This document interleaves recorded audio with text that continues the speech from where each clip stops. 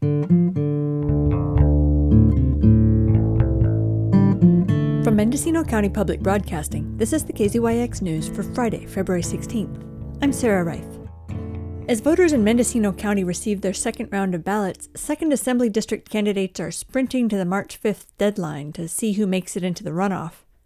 At last night's candidate forum in the Ukiah City Council chambers, sponsored by the Mendocino Women's Political Coalition, AAUW of Ukiah, and the Northern California Youth Policy Coalition, would-be assembly members joked and jabbed at each other. Even Rusty Hicks, who mostly received stony stares from his colleagues on the dais, got a laugh line when he picked up on calls to get out the vote. For voters that are not Republican outside of District 1 here in Mendocino County, I want to make sure that you vote on the right ballot. I think the county registrar... Supervisor Ted Williams never missed an opportunity to attack Hicks, even invoking the oath of public office to defend against all enemies, to label Hicks, with his vast trove of money from outside the district, as a domestic enemy. In his now routine pummeling of the Democratic Party chair, he laid the recent PG&E rate hikes at the feet of the highest-ranking incumbent. How did this sail through? Nobody thought this is unjust? We actually have the chair of the California Democratic Party here. If we do rebuttals, maybe he can answer. But it worries me when I see $750,000 contributed from Sepra Energy to the California Democratic Party. And then we see that utility tax show up. Nobody wants to take credit for the language. Michael Greer, the only Republican in the race, walked in wearing a hat decorated with 49ers buttons and got the most mileage out of the anti-incumbent sentiment. And I think one of the reasons I'm involved in these forums is so I can get everybody's heart to beat a little bit faster. Time and again, he made the point that Democratic leadership was in place as kids struggle to read, homelessness abounds, and wildfires sparked by PG&E's unregulated infrastructure raged through towns like his former home of Paradise. The biggest problem we've had is that we have not had the oversight. The government did not do their job. Frankie Myers, vice chair of the Yurok tribe, attempted to ride the anti-incumbent wave by asking Hicks and Santa Rosa City Council member Chris Rogers why they had not done more to rein in PG&E.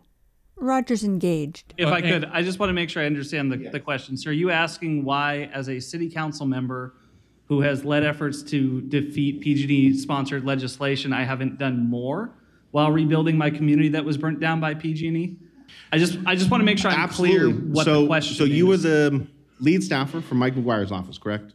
I was a senior field rep, yes. Senior field rep. So we're not doing a back and forth. Oh, you yes. Clarify the question. Krista, do you want to have a rebuttal? No, I think it's self-evident. Thank you. When it came to the difficulties of insuring homes due to fire risk, Myers traced it back to the repression of indigenous land management strategies. Fire insurance is hard to get. Absolutely. It's a clear path forward of how we could fix it. Absolutely.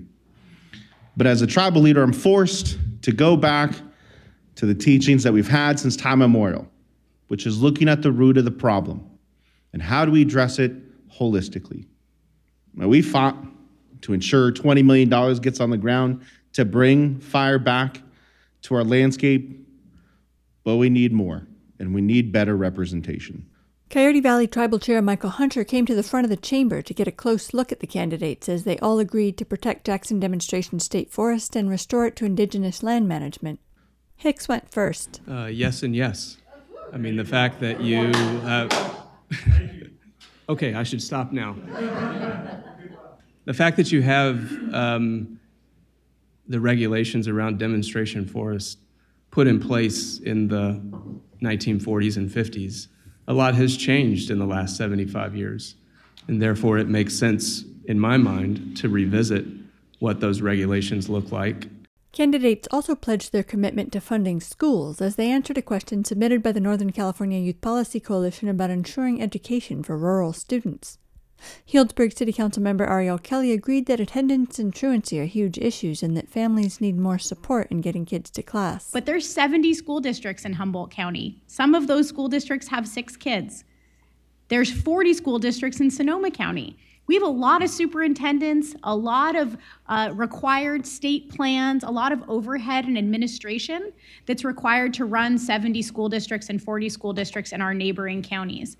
There is a lot of work being done to ensure that the dollars we're spending on education are going to fund teachers and helping to support students in the role. I think we have a lot more work to do to advance ensuring that those dollars are being used to the highest and best use. And with removal of the Potter Valley dams expected to begin this decade, candidates hit water policy as well. Myers highlighted his history as lead negotiator for Yurok tribal water rights, while Kelly noted recycled water projects in Ukiah and the likelihood that higher water prices will drive conservation. Greer complained about state-funded water projects for the more populous South and said he thought the North should get some state money for water projects too. Williams and Rogers also both called for more state funding for infrastructure. Rogers highlighted his commitment to insurance reform at a previous forum that aired on KZYX, and he had an opportunity to address it again last night. I actually think of home hardening very similar to herd immunity that we all learned about during the pandemic. During a wildfire, your home either becomes kindling that helps move the fire, or it becomes a preventative barrier that helps slow it down or stop it. The deadline to cast ballots for the primary election is March 5th. With a crowded field for retiring 2nd Assembly member Jim Wood's seat, the race is widely expected to continue until November. For KZYX News, I'm Sarah Reif. For all our local news, with photos and more, visit kzyx.org. You can also subscribe to the KZYX News podcast, wherever you get your podcasts.